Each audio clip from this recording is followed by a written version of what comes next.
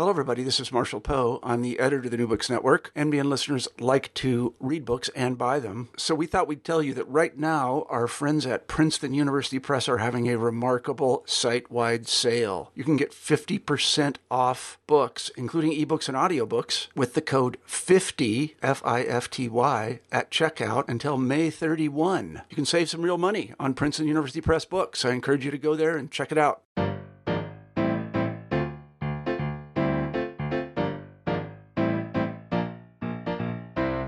Greetings, everyone. I'm Daniel Paris, host of the New Books in Finance podcast, a channel of the New Books Network. I'm delighted today to have as my guest Mihir Desai, the author of The Wisdom of Finance, Discovering Humanity in the World of Risk and Return.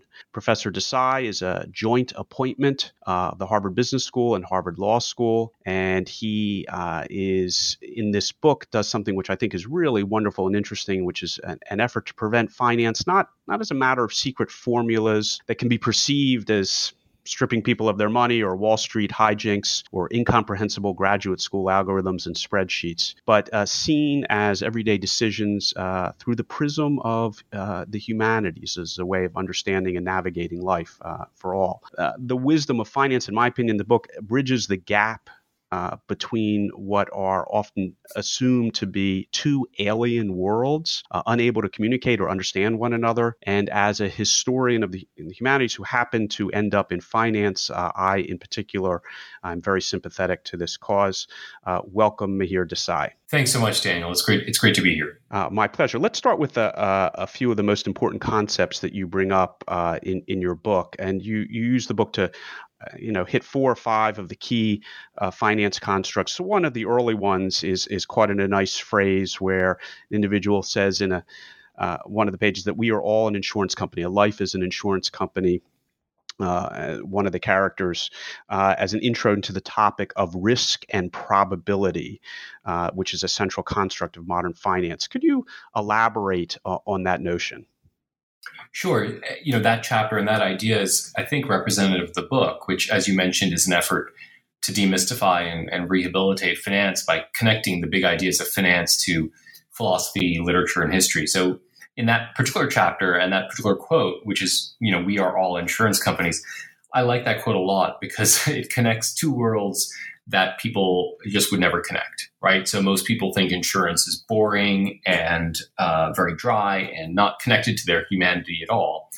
And in that chapter, I really try to suggest that they're, deeply connected. And to do that, there's a couple of stories in there that are worth just visiting quickly. And then I'll talk to you about the person who said, we are all insurance companies. The chapter begins with a story from Dashiell Hammett, which is in fact all about insurance. It's from the Maltese Falcon, but it actually has some really big insurance ideas in it. And then I tell the story of this philosopher, Charles Sanders Peirce, who's a really, remarkable man. He's the kind of intellect that we don't see anymore. He was a geographer. He was a semiotician. He was a philosopher. He was the founder of the most American school of philosophy, which is pragmatism. And the story goes that he was a little bit down on his luck, and he had been kind of cast out of the academy for behaving badly.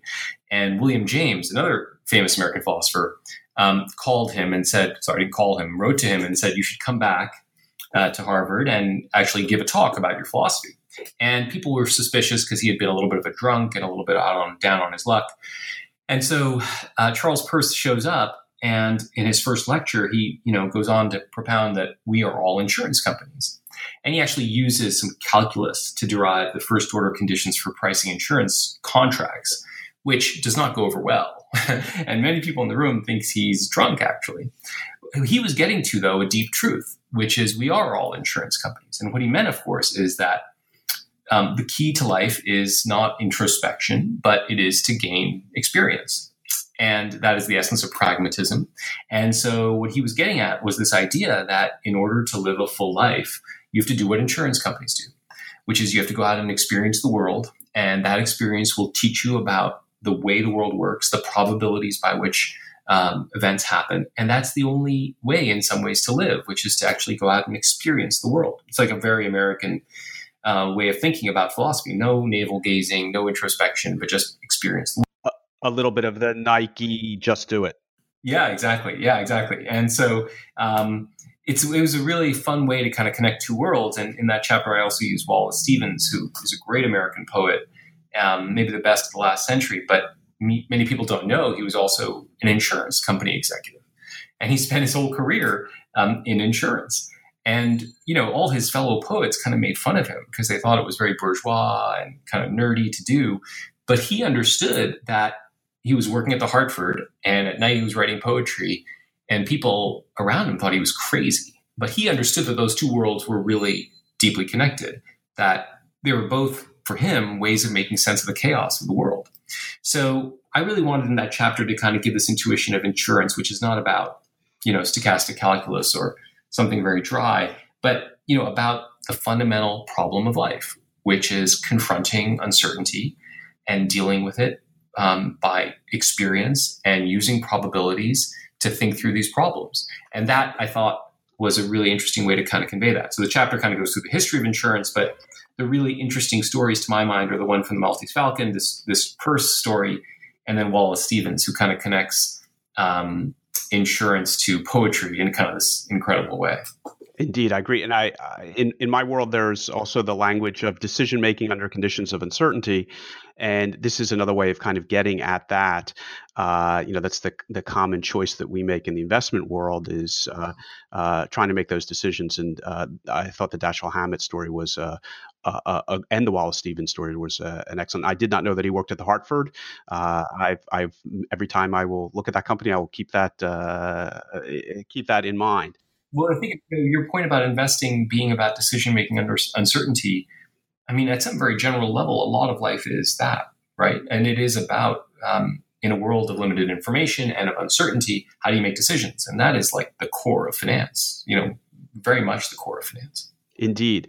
And within that also, within the framework of decision making under conditions of uncertainty is risk management. And our lives are not controlled studies, double blind studies. We just don't know. We have to make decisions, who to marry and so forth, colleges, jobs, where to live, based on the best information that we have.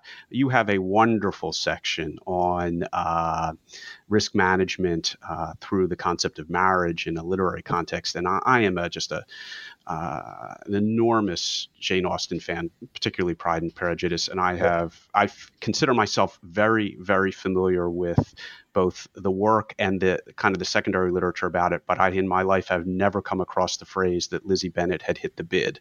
Can you explain what that means? That made me laugh out loud. Yeah, sure. No, so I think, once you kind of open up this world of uncertainty, and insurance, of course, is one way of dealing with it, which is pooling of risks.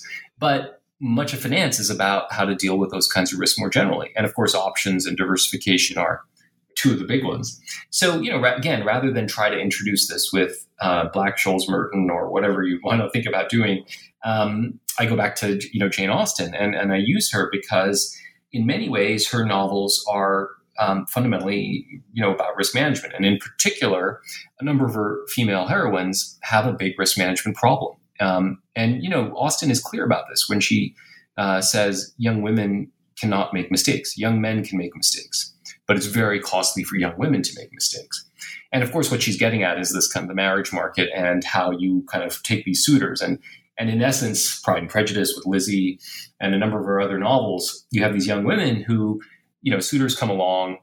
Some of them are, very wealthy but drunk. Some of them are nice but ugly. And, there's always this, these set of trade-offs. And of course, Mr. Collins's proposal to Lizzie is, I think, just fantastic because it really is an example of somebody trying to play off the risk aversion of his for those of you not familiar with it, his proposal to Lizzie is one of the finest and most unromantic statements, but it is a pure, almost finance proposal of marriage. Right. It is, in short, it is, you're not that pretty, you're not that wealthy. So here's an offer on the table. I suggest you take it. And of course, her mother says you should take it as well because of the riskiness of this market.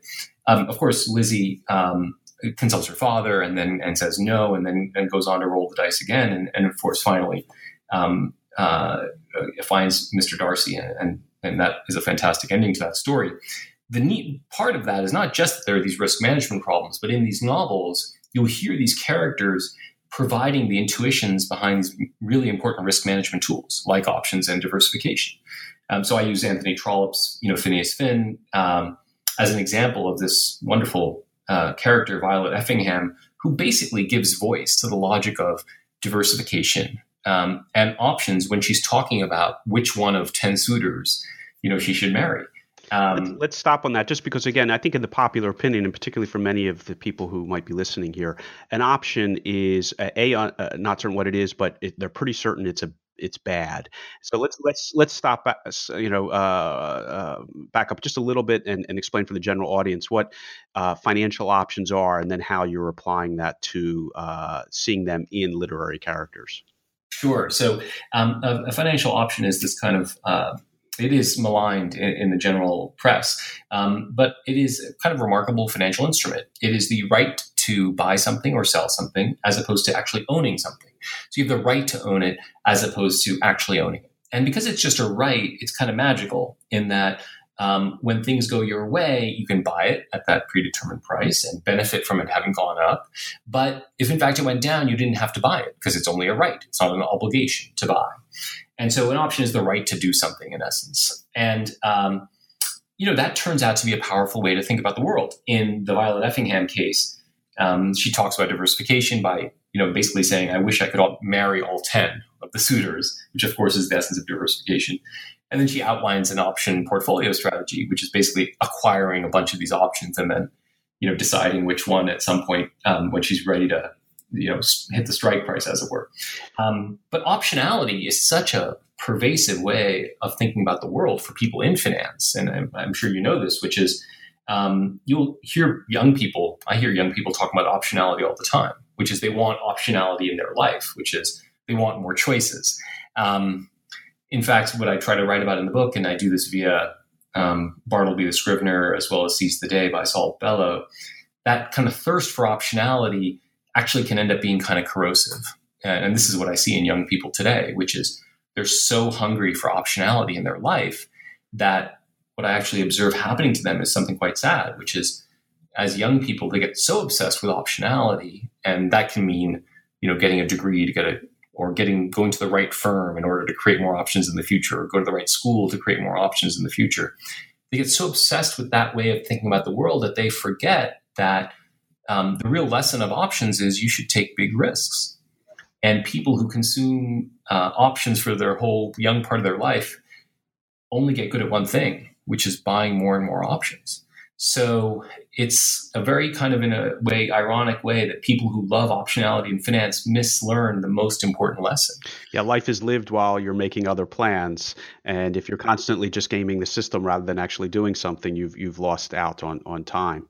Yeah, exactly. And so I think that's represented in some ways in the book generally, which is there's this idea, optionality, which is kind of brought forward in this literary vein.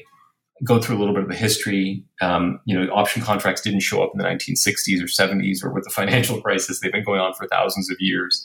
And then talk about how that idea kind of refracts on your life in maybe a slightly more complex way, which is people think life is all about acquiring optionality. But in fact, that's both a misreading of the lesson in finance, but also not a terribly good way to live, where I see these young people who just get good at only one thing, which is buying more and more optionality. I think I heard, just as a distraction or an outtake, I think I heard one of your terminal values in the background. Can you explain how one, in a somewhat extreme fashion, could refer to your children as a terminal value? And it's a wonderful way of how you live for your children at a certain point. But explain that in finance terms, if you can. Yeah, sure. So I think indeed that was one of them. These terminal values are these really important devices in finance, which is whenever we value companies, the first thing that many people outside of finance don't understand, although, you and some of your listeners would understand, which is we only care about the future, right? So when you think about valuing a company, you don't look backwards, you look to the cash flows that they'll generate into the future. That's like one of the most important principles in finance. And it turns out that when we do these valuations, we often end up using these terminal values. So you kind of think about the next 5 or 10 years, and then there's this idea of a terminal value, which is where you capture all the future value after that date.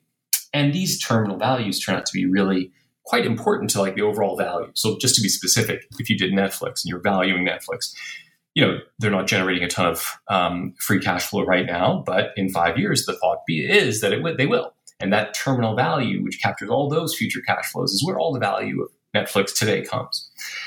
The reason that's a really compelling metaphor to me is because, first, I think, the world does belong to the young and the future is what matters. And in fact, in, my life and in many people's lives, terminal values, the things we leave behind, the things that really are the future. In my case, my children, for other people, maybe their children or their communities or however they perceive the world, is what really, really matters. So that's the sense in which in finance, we look to the future. All value comes from the future. And in fact, terminal values are the most important thing in the world. That is true, I think, for many of us as well. And this, I think, is emblematic of another thing the book is trying to get to, which is these ideas in finance actually are really kind of life-affirming and wonderful, right? So part of the way to rehabilitate finance is to get people in finance to understand these things they do are not just about spreadsheets and screens, but they're about actually moral lessons that are pretty wonderful. So there's moral content in the ideas of finance, as opposed to thinking they're just, It can be hard to appreciate that, unfortunately, with Squawk Box on and with assets repricing on a daily basis and with no cash flows from many of these investments. That is no tangible way of measuring that terminal value or future value, kind of making it up with some numbers. So the daily repricing of assets in the stock market, at least not all assets are repriced, private assets are not, but I think at least I encounter in trying to apply a similar, not identical, but similar approach as you do in my day job is the near-term noise can get in the way of long-term thinking. Again, when those assets reprice on a daily basis, the temptation is just to try to manage that, not to really think about real or not significant or not significant changes in the terminal values, the long-term trajectories. Yeah, no, I think as you obviously know well, I mean, the great danger in the investing world is you get lost in a Bloomberg screen and, you're watching flickering prices, and it's just a recipe for disaster. So one of the big issues, it's really reflected in the first couple of chapters, but I think it's, and you mentioned it once, but I think it's worth circling back and referencing it again, is kind of not only modern portfolio theory, which is a particular topic of interest to me, but in modern finance in general. The goal of diversification is as the key risk management and effectively return augmentation tool is really central, whether it's MPT, modern portfolio theory, or just how people think about it, even if they're not aware that they're using MPT. Diversification is this, as you characterize and others have as well, this great last free lunch in modern economics. You have a number of examples throughout the book, throughout all the chapters of diversification at work and why it's so central to both academic and practical finance. But I think it's worth coming back to that if you can. Yeah, sure. And I think, again, this is like options, which is, people think diversification is something that came out of the 1960s in modern portfolio theory. But it's first worth remembering that the basic intuition of diversification is deeply rooted in our brains and in our logic. And it's been operative for, 3,000 years. And so you can trace it back in history from shipping routes and the ways in which people would split up cargo across shipping lines to these remarkable systems of agriculture in early English history, where you would take different strips of land and you would make sure that you had strips of land that weren't next to each other, seemingly in a very uneconomic pattern, but you would be benefiting from the diversification of your exposure to different weather patterns. So diversification is it's not something novel. It's not even something that really belongs to finance. It's really something, and this is, I guess, another big idea in the book, which is these ideas are rooted in our humanity. They're not just something that finance is imposing on us. These are basic intuitions. And of course, they show up in religious texts, like Ecclesiastes and the Talmud. And then, that diversification ends up having these really neat, I think, logics more generally, which is diversification about how you spend your time and how valuable that is, diversification about how you create a social circle and how valuable, diversity can be. My favorite part, and I think the part that's really weird in the book is about the betas, which is, I think, the biggest stretch in the book in a way, is about trying to get the capital asset pricing model intuition through kind of some notion of friendships. And in short, the implication of diversification is that risk is priced with betas, which are not measures of volatility per se as standalone assets, but as correlations with how you move with the market. And so that basic intuition, which is that high beta stocks, co-move with the market strongly, should have high expected returns and as a consequence, low values. And negative beta stocks, for example, move against the market and correspondingly should have very low expected returns and as a consequence, very high values. That intuition of high beta assets being less valuable and negative beta assets being the most valuable assets in the world, I try to argue translates really nicely to how you think about the relationships in your life that matter. And so here again is an example where the finance logic is actually quite life affirming and kind of wonderful, which is high beta assets can be great and you will have friends who are high beta assets, like your LinkedIn network or instrumental friendships that you have. They can be the source of great wealth, but don't get confused. They're not the most valuable assets in the world because when you're down on your knees, those people won't be there for you. And conversely, the really, really wonderful, valuable assets in the world are the negative expected return assets, the negative beta assets, which is those are the people who are there for you when you're down on your knees. They're the ones who pull you down when you fly too high. They may not be the flashiest people in the world, but they're not the flashiest people in the world. And in some sense, they really, that notion of negative covariance of, not just that they're there for you when you're down on your knees, but also that when you ride high, they kind of remind you of how to keep your feet on the ground. That, of course, is the most valuable people in our lives. And we're lucky to have those negative beta assets in our life. And that's kind of the logic of finance too, which is, and this goes back, I think, Daniel, to the first point, which is one of the wonderful things about writing this book is I had to think hard about these ideas again. And it made me remember how important insurance is. Because at the bottom of the capital asset pricing model is the logic of insurance. When you're down on your knees, you need assets to pay off because marginal utility of wealth, to be technical, is high. And that's why you love those assets, right? And that's what gives rise to beta. And that's what the capital asset pricing model is all about. So that's the sense in which insurance is just so crucial to modern finance. And, and I think is a powerful frame on our own lives. Well, one thing, sort of a footnote on the CAPM, the capital asset pricing model, for those who are in finance. This is a paradigm that emerged as a practical way to apply modern portfolio theory, which was created in the 50s, but not in a practical way. And then CAPM emerges in the 60s as a reasonably practical way to bring some of these concepts of risk and return and a spectrum of risk and return and diversification to play. The CAPM itself, though, as a very simple formula, has not fared well the last couple of decades, and it's a very nice metaphor for how you're using it. It is somewhat falling into desuetude, I would argue, even though people use beta in the shorthand fashion that you are all the time as a susceptibility to market movements. The CAPM itself is, with all due respect to the Nobel Prize winning authors of it, is 50 years old and kind of showing it.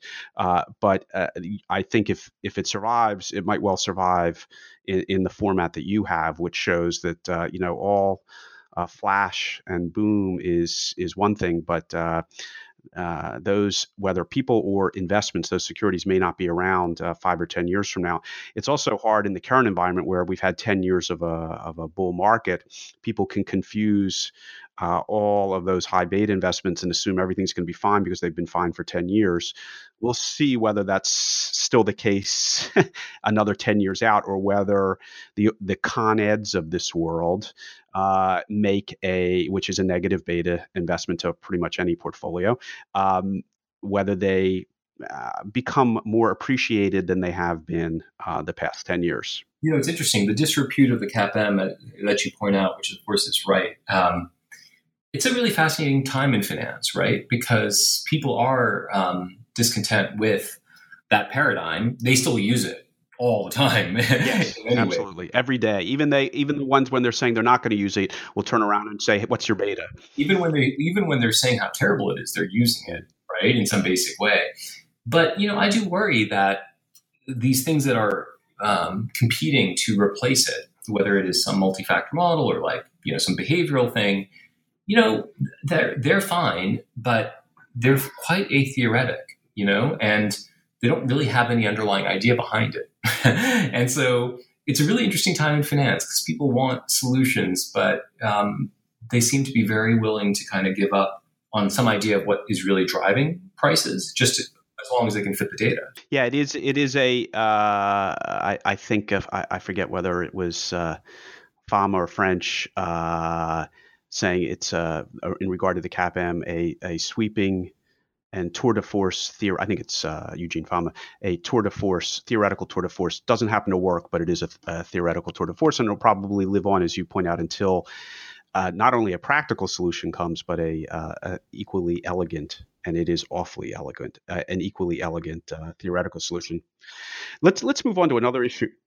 If we can, feel free to continue on that. But one other thing that I wanted to get to, which is a completely different issue, which you take up nicely, and is not keeping me up at night, but I think a great deal about it based on my job as an institutional investor, is the principal and agent problem of the modern corporation and investing in modern large-scale corporations through the boards of directors and then what I refer to as the hired help, the CEOs and so forth.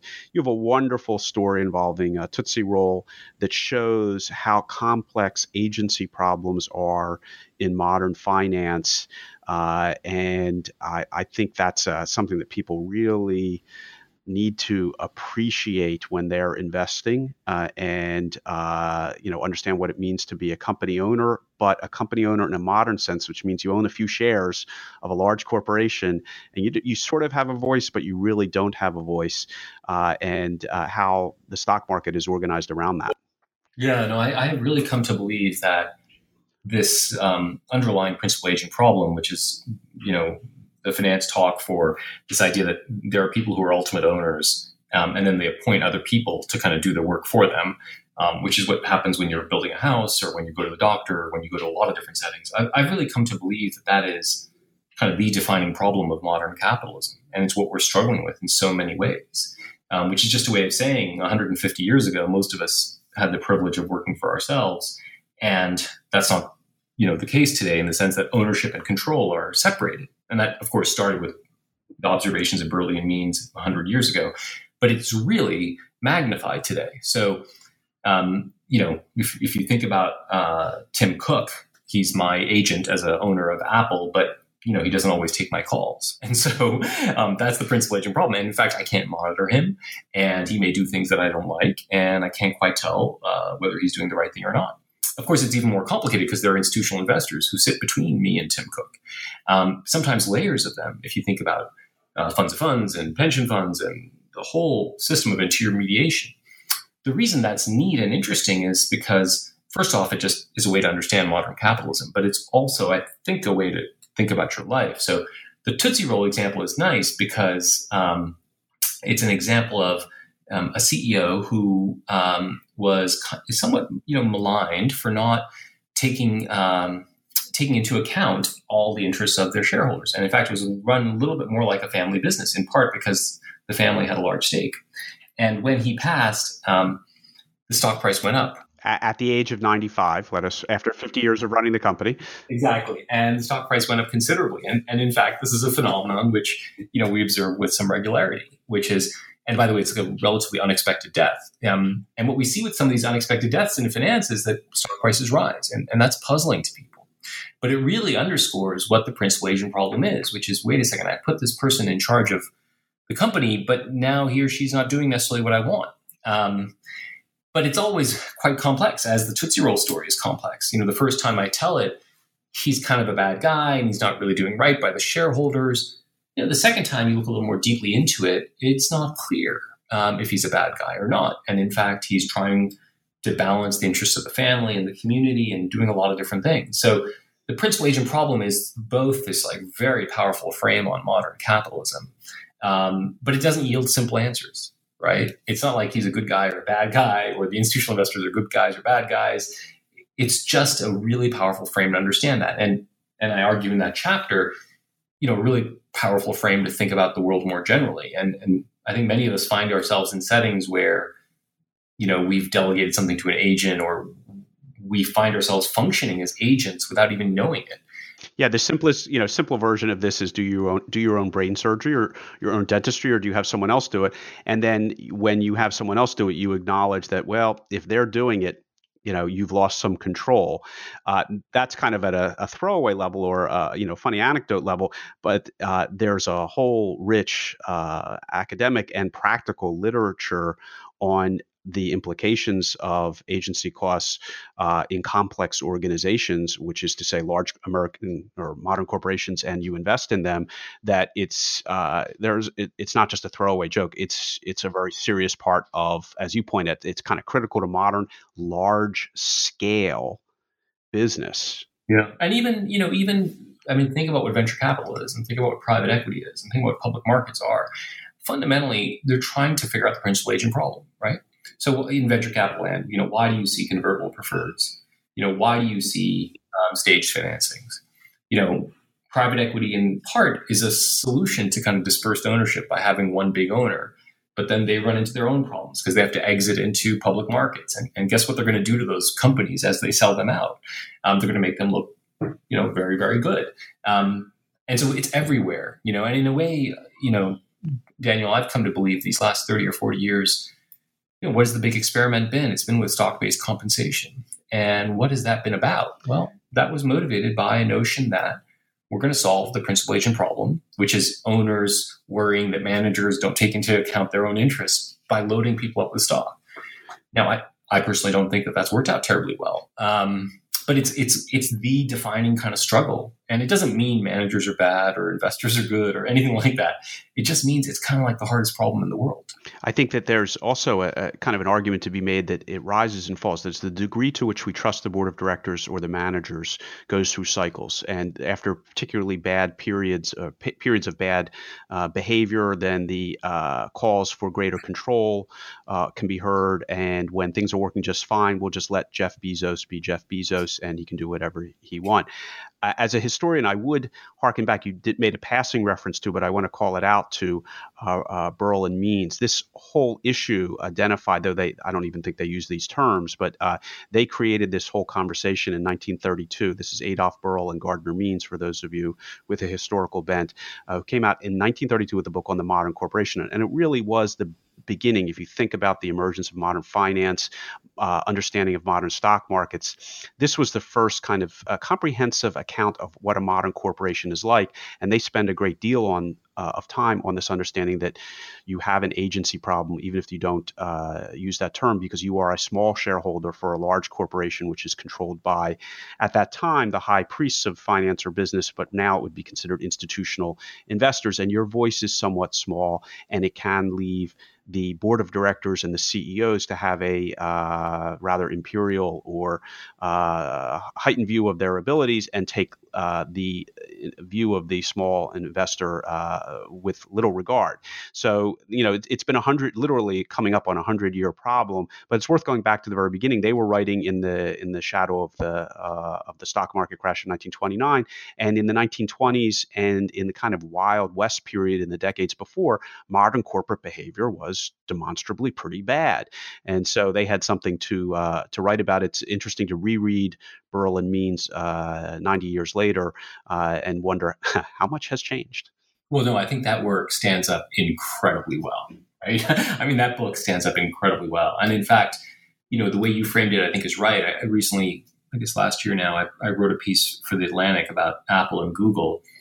And I just tried to make the point that in a way, Apple and Google are, what's interesting about that comparison in part is, Apple has just become a cash distribution monster, right? So they've disgorged, $200 billion or more by dividends and buybacks in the last several years.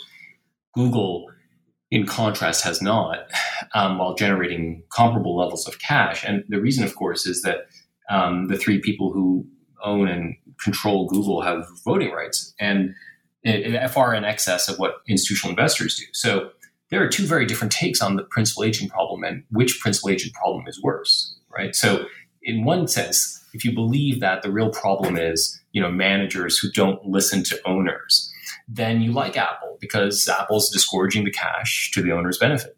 If instead you believe the real problem in life is institutional investors who are responding to short horizons and who aren't doing well by their ultimate shareholders, then you kind of think the Google model might be better. So I think that principal agent frame to me is just explains so much of what's happening in the world today.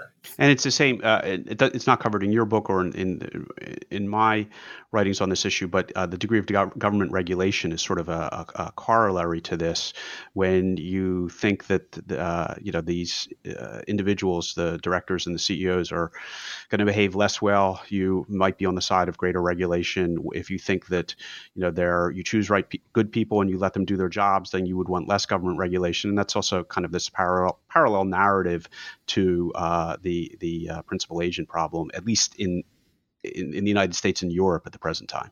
Yeah, no, I really, and I think then, what I try to do in the chapter is then just try to take it into your life, which I think is actually, that chapter is probably the chapter in the book that is the weirdest, because it goes all the way from Tim Cook and corporate governance all the way to, Mel Brooks and Sigmund Freud. But that principal agent frame, I think, it's a lot of what life is, like trying to figure out when you're a principal, how to become a principal, as opposed to, functioning as an agent, which is a way of saying, not functioning to kind of please other people.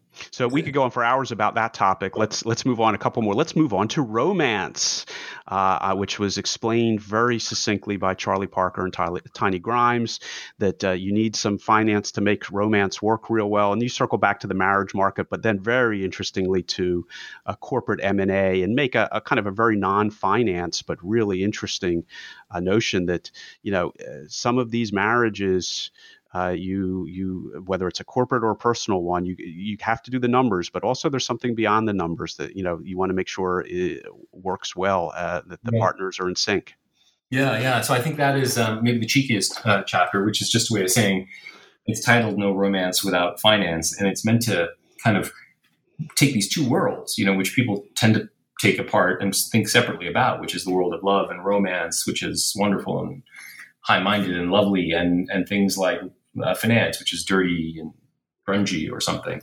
And in fact, of course, these worlds have been intertwined for, again, centuries. So I kind of talk about marriage market, a little bit about Renaissance Florence, but then up until, recently and continuing to today, marriages have, deep financial logics, and we observe that in the data in all kinds of ways. The more, I think, interesting one is about the mergers, which is a way of saying we actually know a lot about mergers. And as you know well, it's a pretty checkered pretty checkered history. The bigger they are, the less successful they are. That's from my that's one initial take. Yeah.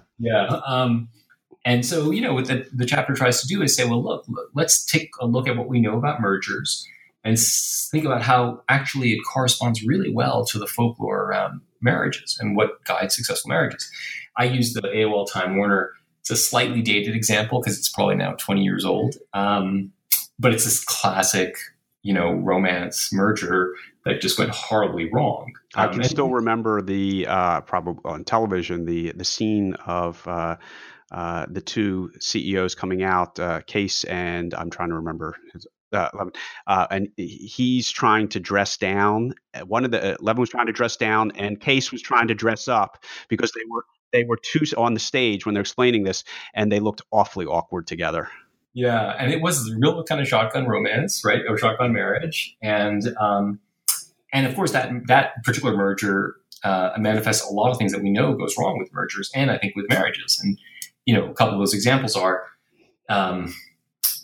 synergies are always overestimated, which in merger land, you and I know as people in finance just means, people have these fantastic ideas about the way they're going to be able to change organizations and change their partners very, very quickly and costlessly and painlessly. And that, of course, never turns out to be right, which I think, of course, has a corresponding language and corresponding logic in marriage as well.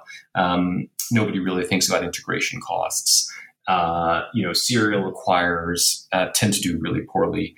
Asymmetric mergers are easy, but not that rewarding.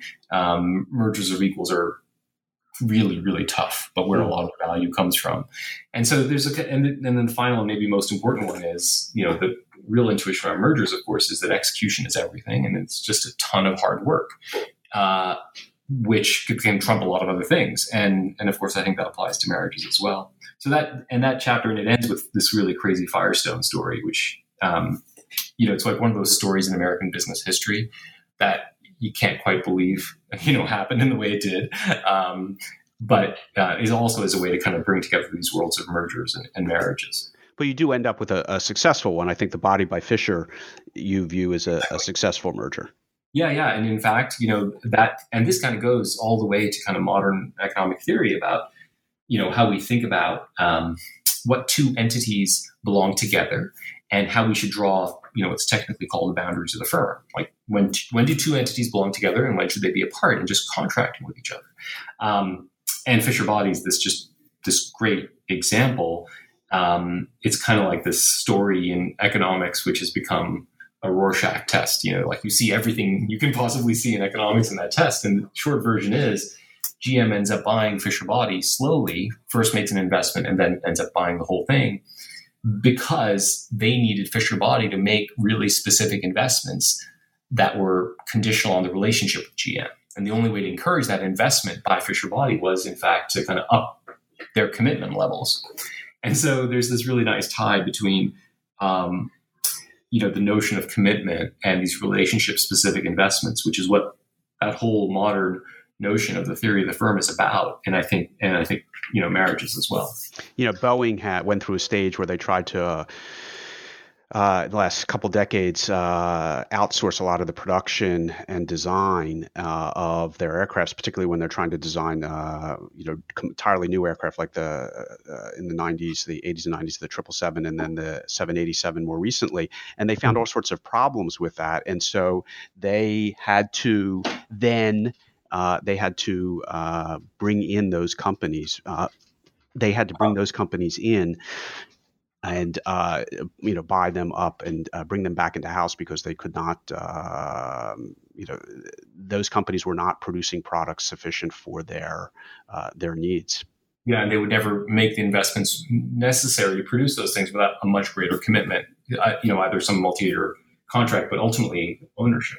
Indeed. Let's move on to another topic. Great, also kind of a dirty word. Loved on Wall Street if it were fully understood on Main Street the way it is, and sometimes used on Wall Street, which is leverage, which is taking on debt. It wouldn't be very well received. You have a really quite a different take on leverage, putting it as part of the normal risk and return on the spectrum of risk and return that people need to have some leverage in order to almost achieve great things. I found it an very interesting chapter. Yeah. So I think, so funny because talking about debt today is such a minefield, right? Because people have some very strong views about it. And of course, there are two great misconceptions about debt and leverage. And the first misconception is that it's terrible. Debt and leverage of all kinds is bad.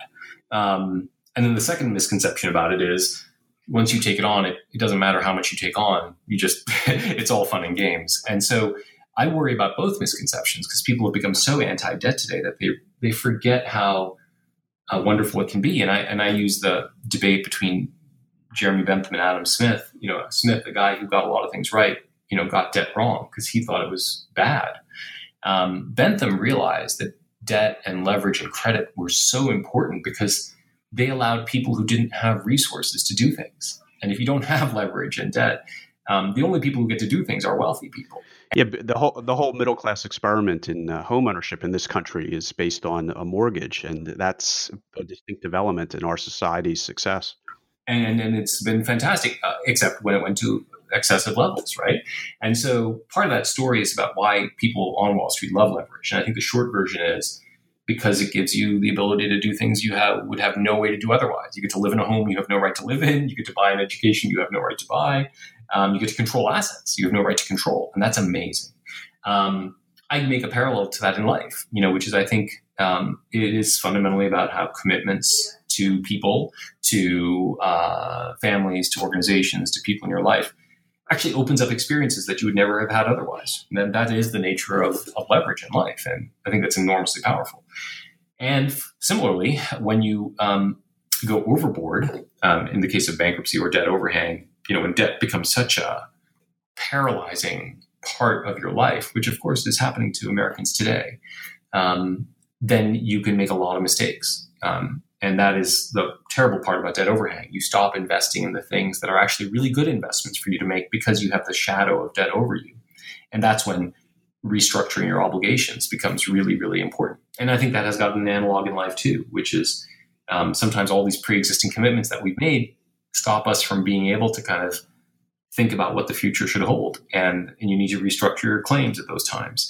So that's the sense in which I try to use leverage to kind of elucidate both why it is really wonderful and also first why it's not for everybody, and then also what you do when you get in trouble with it.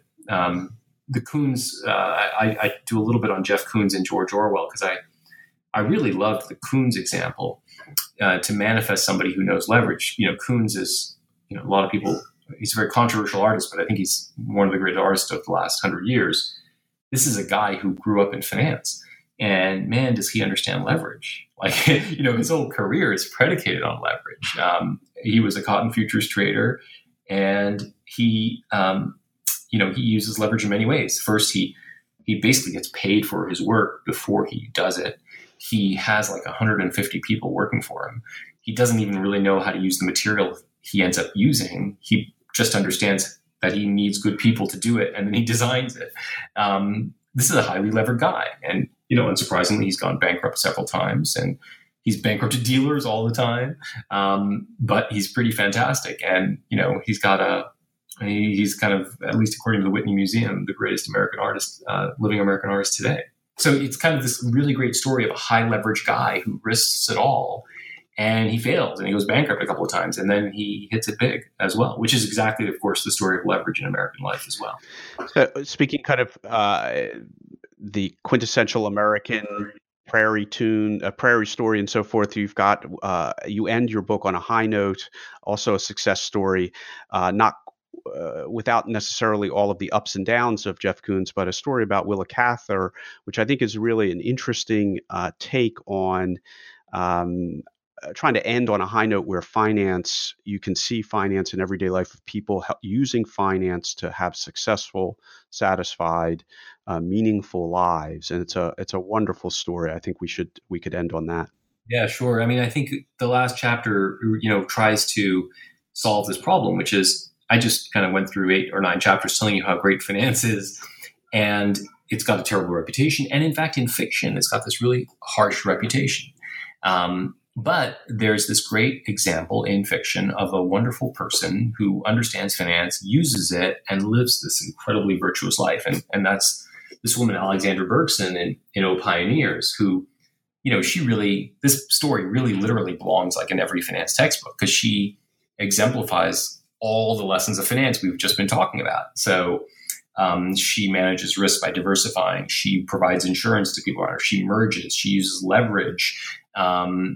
It's really kind of a fantastic embodiment of all the things in finance. The great news about it, though, is unlike other literary figures who work in finance, who almost always turn out to be Shkreli-like characters, kind of ugly, arrogant, avaricious people, Bergson turns out to be this wonderful woman, and she's incredibly successul.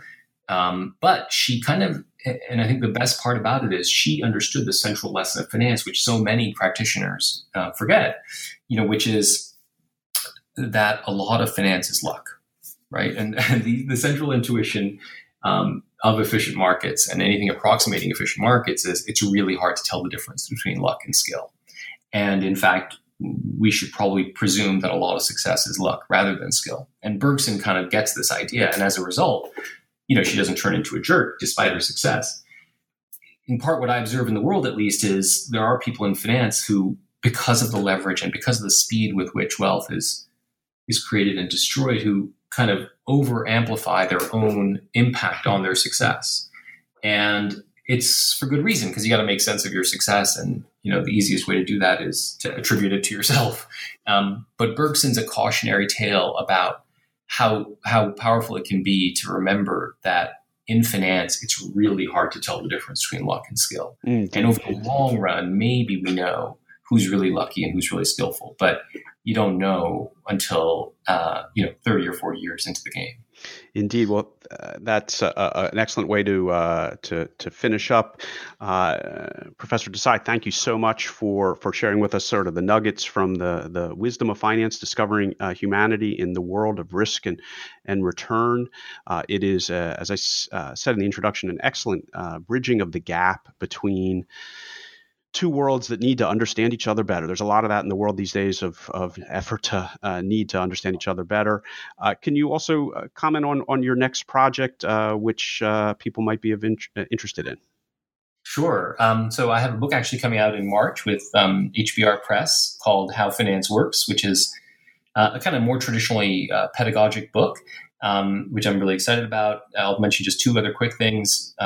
We recently launched a podcast of our own, which is really fun. It's called After Hours. So myself and two colleagues at HBS do a talk on what's going on in business and society. And then the new book, Daniel, I'd love to talk to you about at some point, which is it's about the rise of investors. And that's what I'm working on now. So I'd love to maybe I can bend your ear about it at some point. Indeed. In the meantime, both The Wisdom of Finance is available through normal book channels, Amazon and Barnes & Noble and so forth, and How Finance Works, the HBR Guide, is also available for pre-order through those same channels. Professor Desai, thank you so much for sharing your time and insights with us.